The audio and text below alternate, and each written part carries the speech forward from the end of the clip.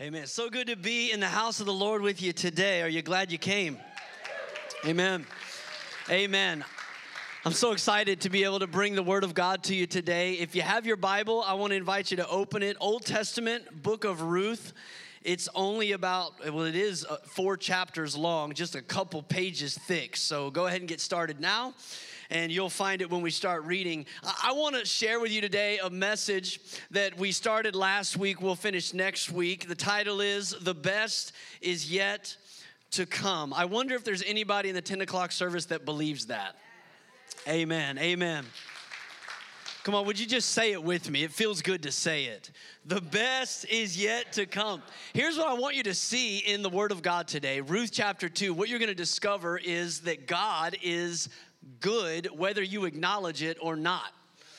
Can I just say that to all the critics out there, for the skeptics, the pessimists? Whether you acknowledge it or not, God is good.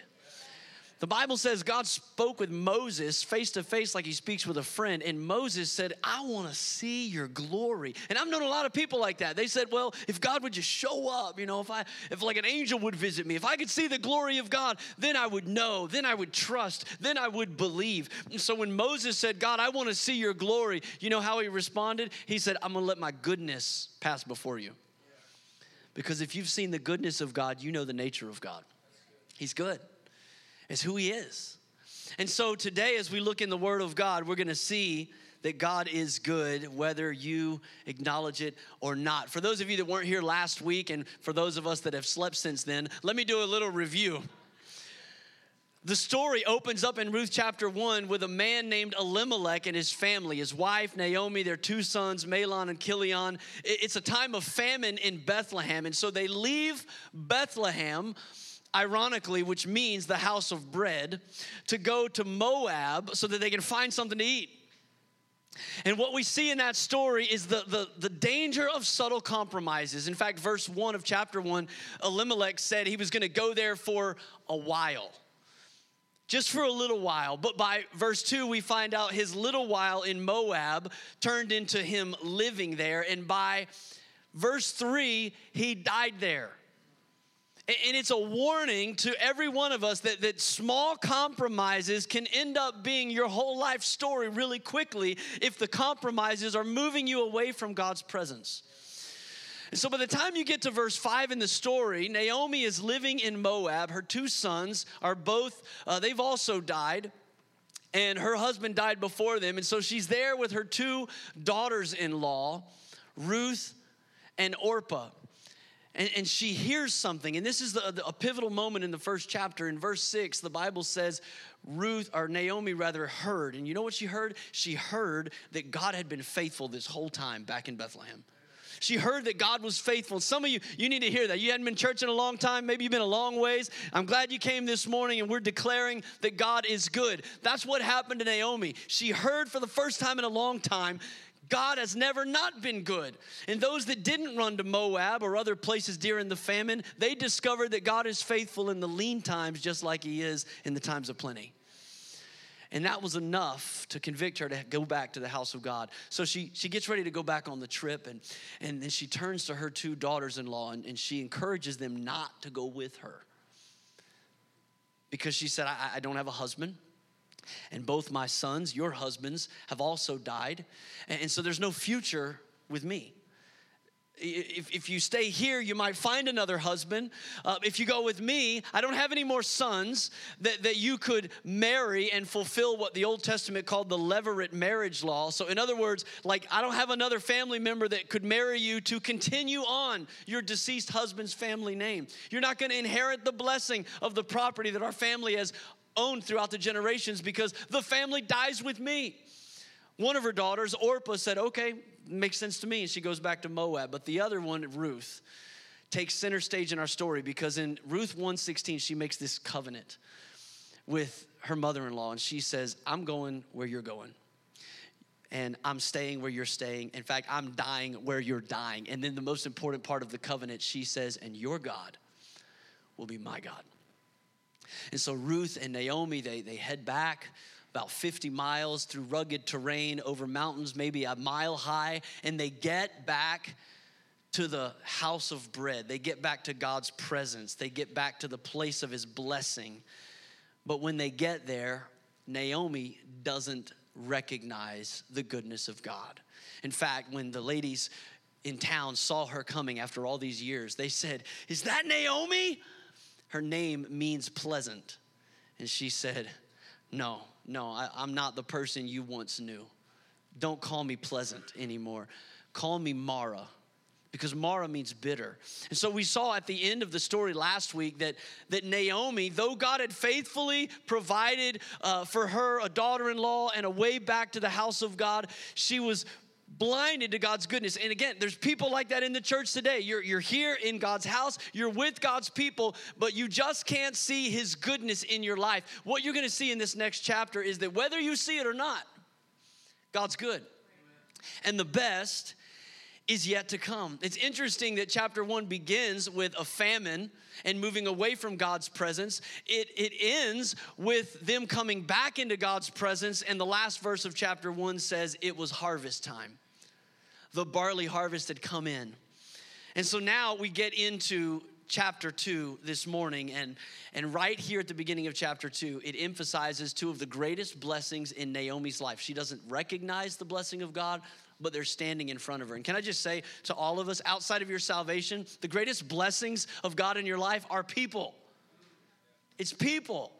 Look around you. Sometimes we get so enamored with the things of this world, but God's blessing is in the people of God. So look at it with me. We're going to meet these two people. Verse 1, now Naomi had a relative on her husband's side, a man of standing from the clan of Elimelech. Remember, that's her husband, Elimelech, whose name was Boaz. That name, Boaz, means in him is strength.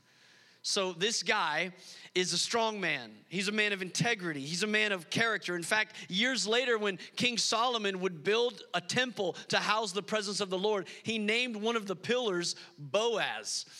This was a man of strength. It says not only was he a man of strength, but this verse says he was a man of standing. In other words, he had wealth, he had influence, he had prominence in the community. He's a man of standing. Can I just give some free advice to the single ladies this morning? If you're looking for a man, find a man of standing.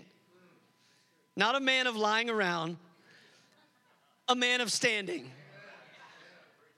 I know phonetically there's not much difference, but in the reality, there's a huge difference between Boaz and Bozo. Like, you want a man of standing. But here's the most incredible thing about this guy we read in verse 1. Boaz, it says, is a living relative on her husband's side. Now, if you're reading this story for the first time, this is a bombshell revelation, because in chapter 1, she told her daughters-in-law, don't come with me because I don't have any more men on my husband's side.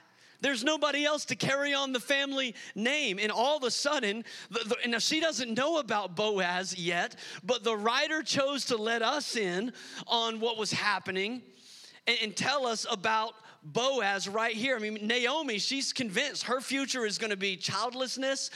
She's not going to have an heir to pass on the family property to. She's going to lose all that. When she dies, she's going to be defenseless in her old age. But right here at the beginning of chapter 2, we realize while she says, call me Mara, I'm just bitter. No, God's never going to look at me again. God has turned his face against me. We realize it's not quite as dark as she's painting the story. There's a man on her father's or her husband's side named Boaz. And here's the thing about Boaz. He's not a new revelation. Like in other words, he's not a 16-year-old kid that was born while she was living in Moab. Like, oh, I didn't know y'all had a son. No, he's an old man. He's been there the whole time. And here's why that's so important, because I've met so many Christians, had so many conversations with people that they go through a difficult season. They go through tough circumstances. And then here's the rationale. They go, I just need God to do a new thing. I need revelation. I need God to do a new thing. I need God to tell me something I've never heard before. Now, here's the good thing about God. If that's really what you need, He makes all things new. He's not out of ideas. He can do a new thing. But maybe, just maybe, what you don't need is new revelation. What you need is to open your eyes to the old revelation that God has been faithful the whole time. The whole time.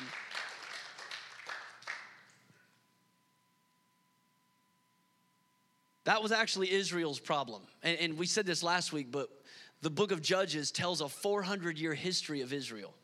And then right at the end of that 400 years, it's like the Holy Spirit inspired the writer, probably Samuel, to write Ruth. And he zooms way in. And he tells us one family story, but their story is indicative of what was happening in the nation. If you go back to the beginning of Judges, you see the problem. One of the saddest verses in the whole Bible, I believe, is Judges chapter 2 and verse 10. Many of you know the story of God's faithfulness in the wilderness with Moses leading the people some 40 years. And then he hands over the reins of leadership to Joshua. And Joshua takes them across the Jordan River. And they take down Jericho and then the next place and the next place. And they possess the promised land. But then you get into Judges chapter 2 and verse 10. And it says this: after that whole generation, after Joshua's generation had been gathered to their ancestors, another generation grew up that neither knew the Lord nor what he had done for Israel. And that reality that they forgot the faithfulness of God. They forgot all the things God did. It sent them on a downward spiral, a sin cycle, where they began to turn to their own ways. And we looked at the verse last week at the end of Judges. It says, in that time, there was no king, and everybody did what they thought was right in their own eyes. And they would get to a place of desperation and call on God, and he'd raise up a judge, and somebody would set them free and deliver them and turn their hearts back to righteousness, and then they'd forget again. And the cycle continued over and over for 400 years. And Naomi here, as we look at their personal story, she doesn't need a new thing from God. She doesn't need new revelation. What she needs to do is take an inventory of the goodness of God in her life. And I want to encourage you, you might need to do the same thing today. You might be overlooking Boaz. God's been faithful. He's been providing. He's been blessing you. And we've got to see it. So look at verse 2 with me now, because this is the other blessing that Naomi's overlooking. Her name is Ruth. It says, and Ruth the Moabite said to Naomi, let me go to the fields and pick up the leftover grain behind anyone in whose eyes I might find favor. And Naomi said to her, go ahead, my daughter. Now here's this young woman that left her home. She left her family. She left everything that was familiar, and she clung to Naomi. She said, I'm going to be with you. I'm going to stay with you. I'm going to die where you die. I'm going to serve the God that you serve. And this is not like some fearful young girl that just like, well, now my husband's gone, and so I'm just going to hang onto your coattails and cling to you. No, this is an assertive young lady. I mean, they get into town, and right away she's like, let me get to work. I'm here to pull my weight. I'm here to help. And apparently, she had already learned, probably from Naomi, about a welfare system that they had in the culture in Bethlehem. And the welfare system was basically that when the farmers would go out and they would harvest the grain in the fields, they were not to harvest the edges, the corners. Leave the corners. In fact, the word talks about it in Deuteronomy chapter 24 and verse 19. It says, when you go out and you take the grapes from the vine, only harvest them once. Don't double back. Whatever you missed, leave it. Leave it there for the foreigner, for the fatherless, and for the widow. And when you get the olives out of the trees, just harvest them once. Don't go back and make sure you didn't miss anything. Leave it there. That was the welfare system of the day. And so Naomi's blessed to have Ruth because she hits the ground running. She's like, let me go out, find a field. I'll find something for us to eat. She's ready to provide. And as the chapter plays out, what you're going to see is that Ruth is actually a beautiful example for us to follow of what godliness ought to look like in the waiting. Look at verse 3. It says, so she went out. She entered a field. She began to glean behind the harvesters. That's what they called it. Gleaning was picking up the scraps, whatever they didn't get. And then here's my favorite phrase in the whole chapter. As it turned out. She was working in a field belonging to Boaz, who was from the clan of her deceased father-in-law. This is the second time the writer tells us. Again, Ruth has no idea who this guy is or that he even exists. But the writer lets us know, hey, there's a guy. He's in your father-in-law's family. He's wealthy. He's a man of standing. He's a Boaz, not a bozo. And as it turned out, of all the places she could have gone, as it turned out, Ruth is working in his field. I think the reason that the writer let us in on it without letting them in on it was so that we could see this powerful lesson. There are no coincidences with God. Amen. Never once in all eternity past has God been surprised. Just doesn't happen.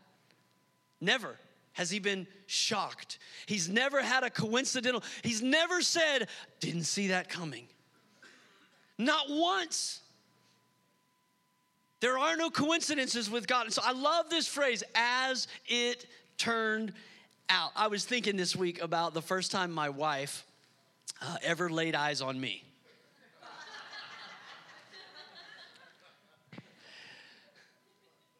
Wait for the good part. You know what she said? First time she ever saw me. Seriously, true statement. She said, that guy needs a haircut. That's what she said. That guy needs a haircut. But it wasn't too long after that she slept over at a friend's house and her friend invited her to go to church with her. So she went to church on a Sunday morning and God got a hold of her life. She got saved. Now that could have happened anywhere, but as it turns out, her friend brought her to the church my dad was pastoring. And that crazy guy on the basketball court that looked like he needed a haircut didn't look half bad playing on the worship team under the anointing. So let me just say to all the guys, single guys, you always look better in the presence of God. Secondly, a haircut helps, okay? Don't miss that part either. A haircut helps. But as it turned out, this Tuesday we're celebrating our 25th anniversary. Yeah.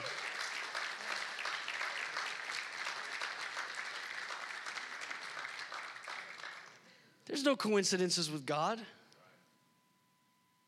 The Bible says the steps of the righteous are ordered by the Lord.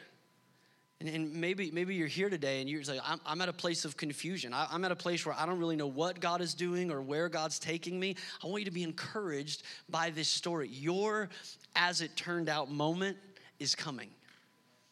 It's coming, and it might be an aha moment for you, but it's certainly not for God. This past Monday, we're getting ready for New Life Sunday. You heard it in the announcements.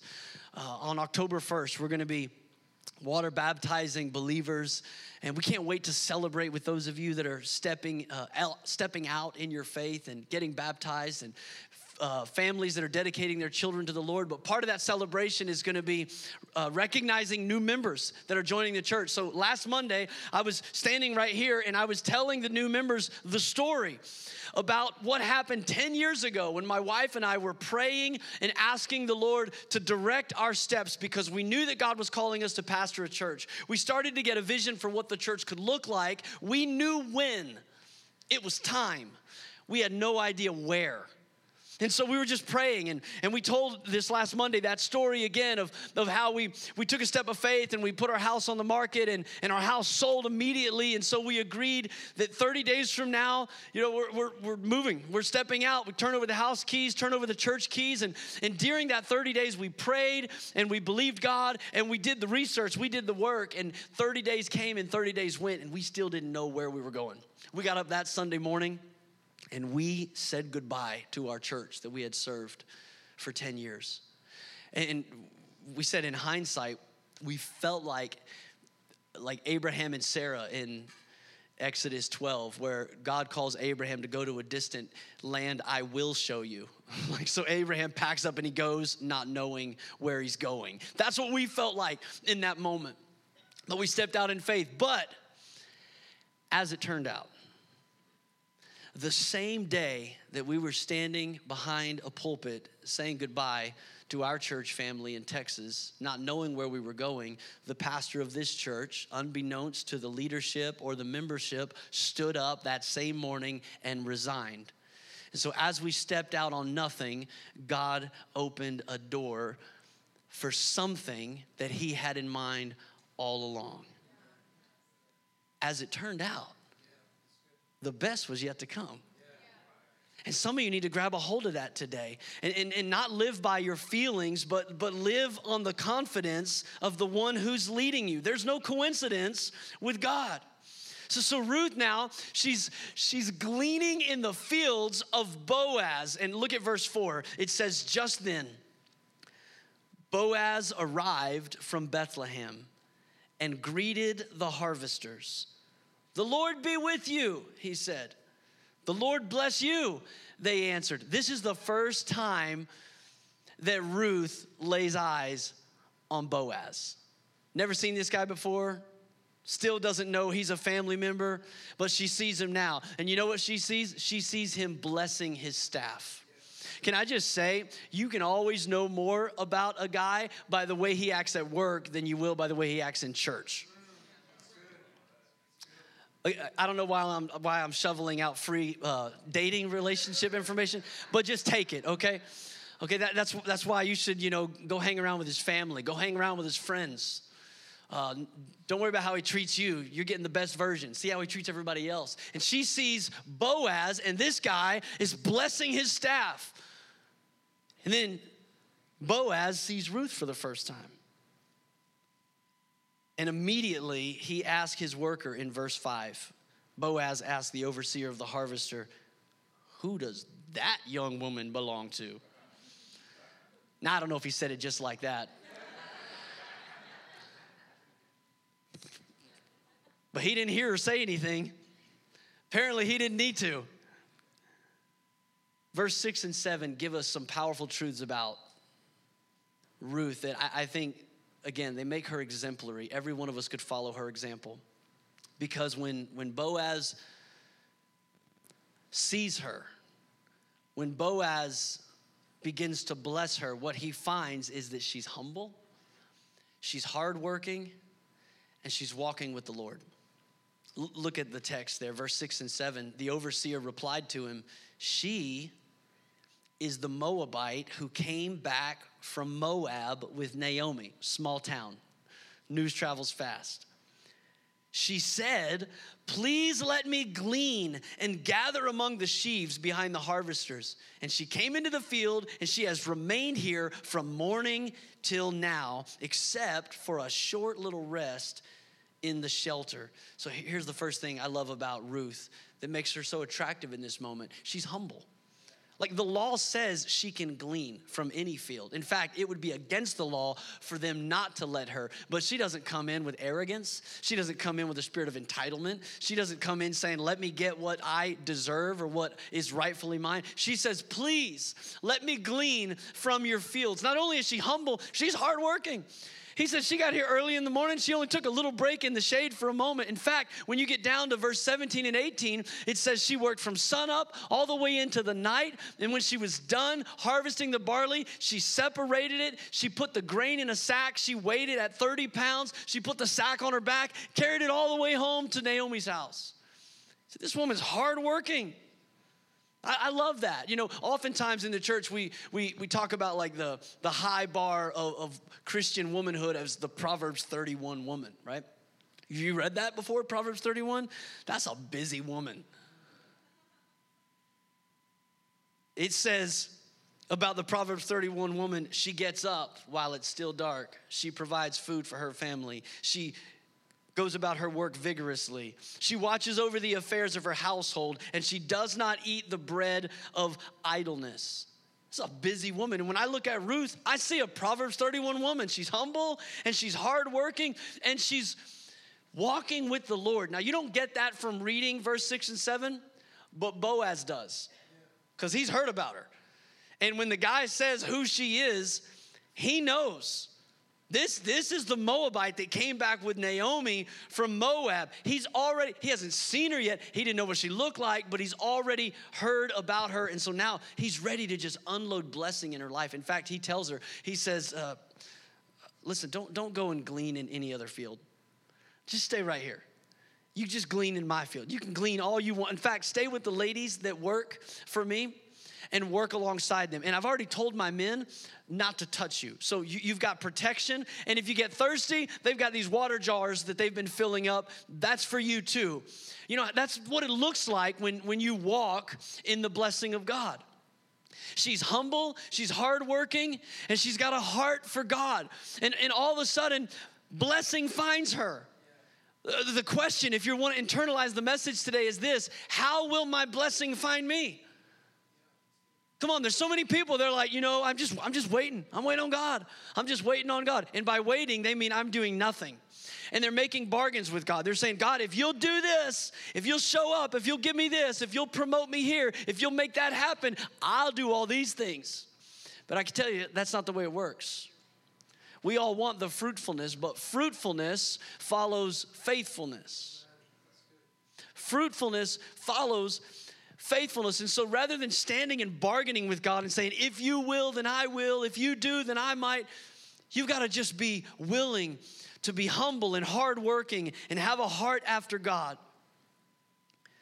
Ruth doesn't even know who this guy is. Total stranger. Doesn't make any sense to her why he would be so kind, why he would bless her so much. But he tells her. He makes her understand in verse 11 and 12. He replied to her, I've been told about you and what you've done for your mother-in-law since the death of your husband. How you left your father and your mother and your homeland and you came to live with a people you did not know before. He knew all about this girl. And then here's the real key, verse 12. He says to her, may the Lord repay you for what you have done. May you be richly rewarded by the Lord. He says it a second time, the God of Israel, under whose wing you have come to take refuge. So Boaz makes it really clear to Ruth right here, you don't deserve my blessing and you haven't earned my blessing. What you have earned is the favor and the blessing of the Lord. Because it's him you trusted in when you left your family and your foreign country. It's him you trusted in when you followed Naomi to this distant place. It's him under whose wing you have come to take refuge. In fact, the next time she goes out to glean in the fields, Boaz tells his workers, he said, hey, don't let her just pick up the stuff that you guys miss. Go ahead and throw some handfuls out on purpose. Like throw some extra sheaves out so that she's even more productive. Make it easier for her. That's what it's like when you're walking in humility with a heart towards God. He just goes before you. And things that shouldn't work out just start to work out. And I'm not saying life is a bed of roses when you're following Jesus, but I'm saying he's been better to you than you've taken inventory of. Goodness that you haven't even recognized because you're not as good as you thought you were. You didn't realize it's the goodness of God just laying it in your path. All those things that we think we've done, the self-made image, the self-made man. No. You don't know about Boaz. He knows about you. But you don't know that Jesus has gone before you. And he's putting blessing in your life. He's protecting you from enemies you didn't know you had. He's watching over you. The Bible says in Matthew 6, Jesus said, don't worry about your life. Don't worry about what you're going to eat. Don't worry about what you're going to wear or where you're going to sleep. Seek first the kingdom of God and his righteousness, and all this other stuff's going to be added. God says in Malachi chapter 3 to his people, look, when you put God first in your finances, he says, not only am I going to bless your finances, but he tells the people of God in Malachi 3, I'm going to prevent the pests from destroying your crops. Like I'm not just going to bless you with good things, I'm going to prevent the bad things. I'm going to make sure that your fruit doesn't fall from the tree before it's ripe. And there's so many people saying, God bless me. If you'll bless me, I will. But we need to understand today from the life of Ruth, fruitfulness follows faithfulness. She's doing what she can.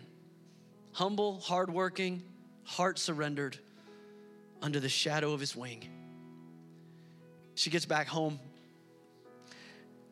to Naomi's house, and she's been invited to eat at Boaz's table, and so she shows up that night. She's got a to-go box from dinner and 30 pounds of grain in her satchel, and Naomi sees her, and immediately she knows this is uncommon. This is not normal. She said, whose field have you been gleaning in? Who took notice of you? That's what I want to know. Who noticed you today? Because this is uncommon. And Ruth tells her, I met this really nice guy. He said his name was Boaz. And Naomi hears that name. And it's like the veil is just lifted. She was so blinded by her bitterness. All of a sudden, Boaz. How could I forget about Boaz? And so Naomi responds in verse 20. She says, the Lord bless him. The Lord has not stopped showing his kindness to the living and the dead. And then she adds, this is the third time we hear it in this chapter. She tells Ruth, that man is a close relative. He's one of our guardian redeemers. And all of a sudden now, finally, Ruth is in on the storyline. Ruth is going, wait a minute, you said stay in Moab. There's no men. You mean to tell me that God was providing all this time? That this is one of your husband's relatives, and he's been taking care of me, and he's filled my satchel, and he's provided for me. And honestly, I love that Ruth had no clue. I love that Ruth had no clue, because it tells us the purity of heart in the difficult season. She's not trying to orchestrate things. She's not trying to manipulate the circumstance. She's not trying to get in with Boaz. No. She's just trusting the God that she heard about from a distance. And now she's come to the house of bread to seek provision from him. She's humble, she's hardworking, and her heart is surrendered to God. And as it turned out, the best was yet to come. Today, we're going to respond to this word by doing something that's actually in the text. We're going to take communion together in these next few moments. And in fact, there's a communion cup in the cup holder in front of you. Should be near you if you're in one of the front rows. But I'd invite you to go ahead and grab that and just hold on to it for a moment as we get ready to receive the elements. I need you to know something. Some of you know this already, but I don't want you to miss this. Boaz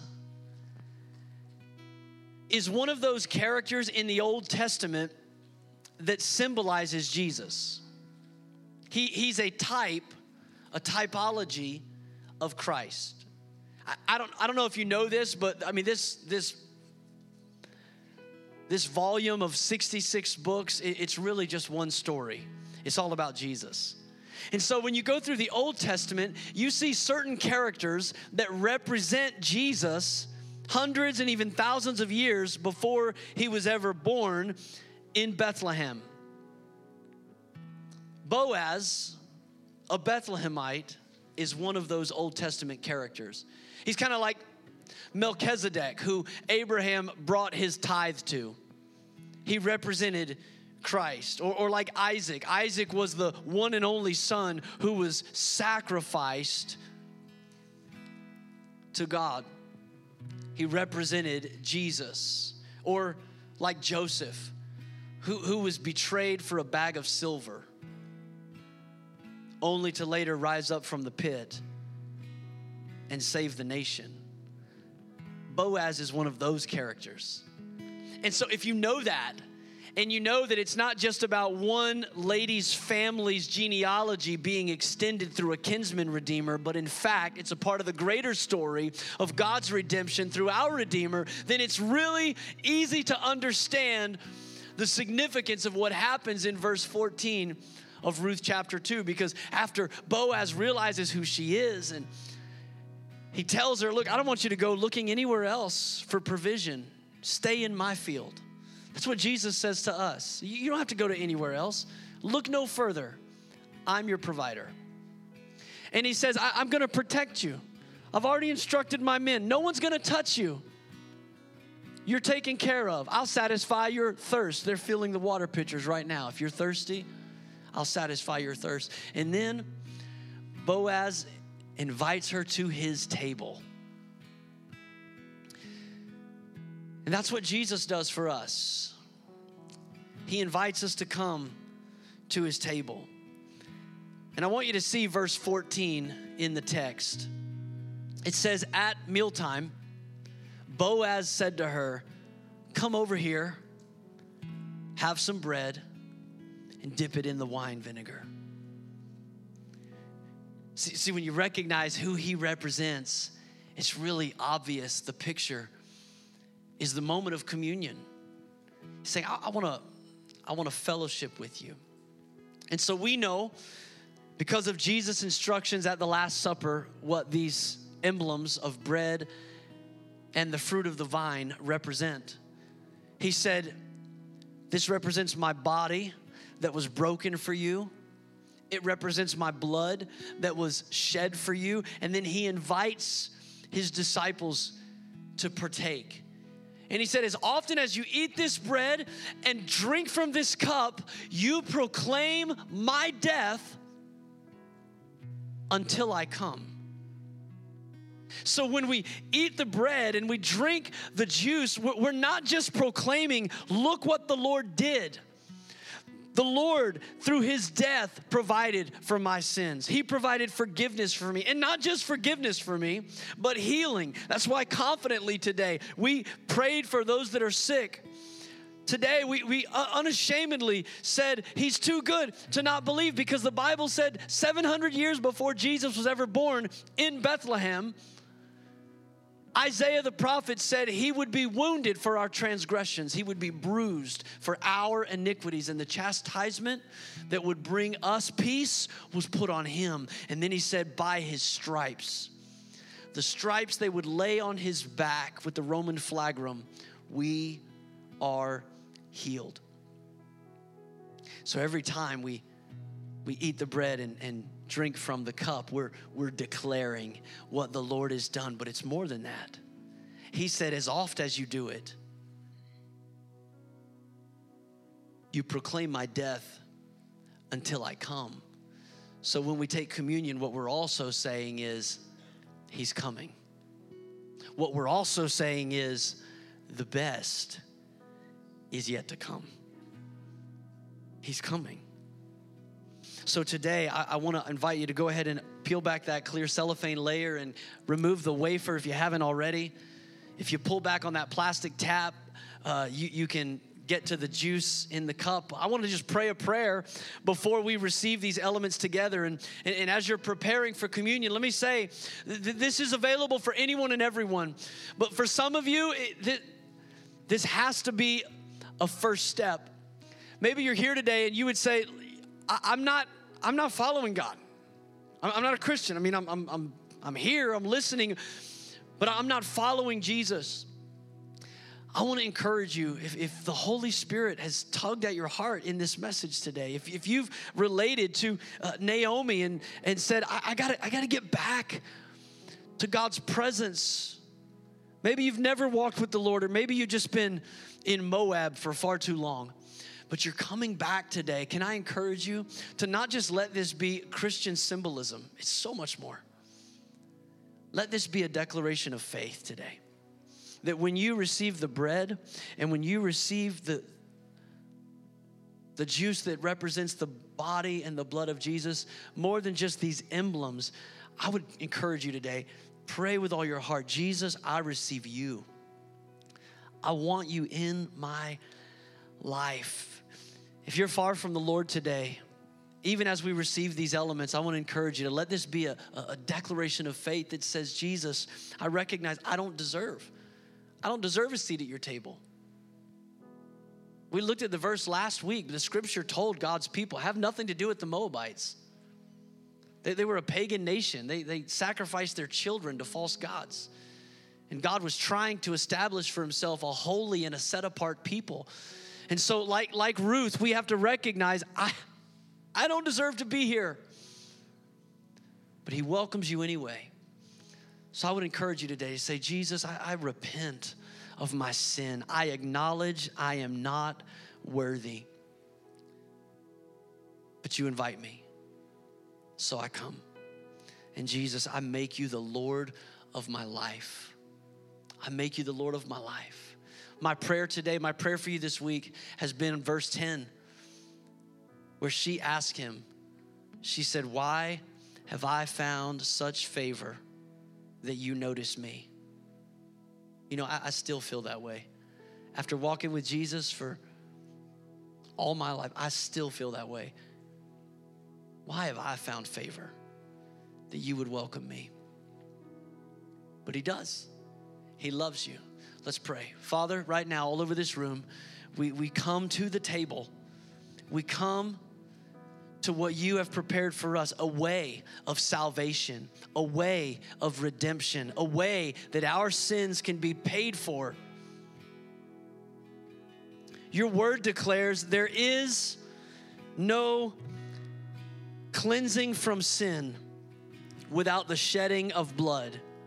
And all through the Old Testament, we see the types and the shadows as lamb after lamb and dove after dove and bull and goat were laid on the altar until a perfect, spotless lamb could come to be a once and for all sacrifice. Jesus, you are the Lamb of God, and you laid your life down for us. And we thank you today that we can come to the table. And so right now, by faith, Lord, we receive Jesus, more of Jesus. We don't want to look to other fields. We want to be satisfied in your provision. We look to you, Jesus, to forgive us of our sins, to cleanse us from all of our unrighteousness. We receive of your goodness, and we acknowledge your goodness today. In Jesus' name. Now come on, by faith and with confidence, let's receive the emblems of his body and blood.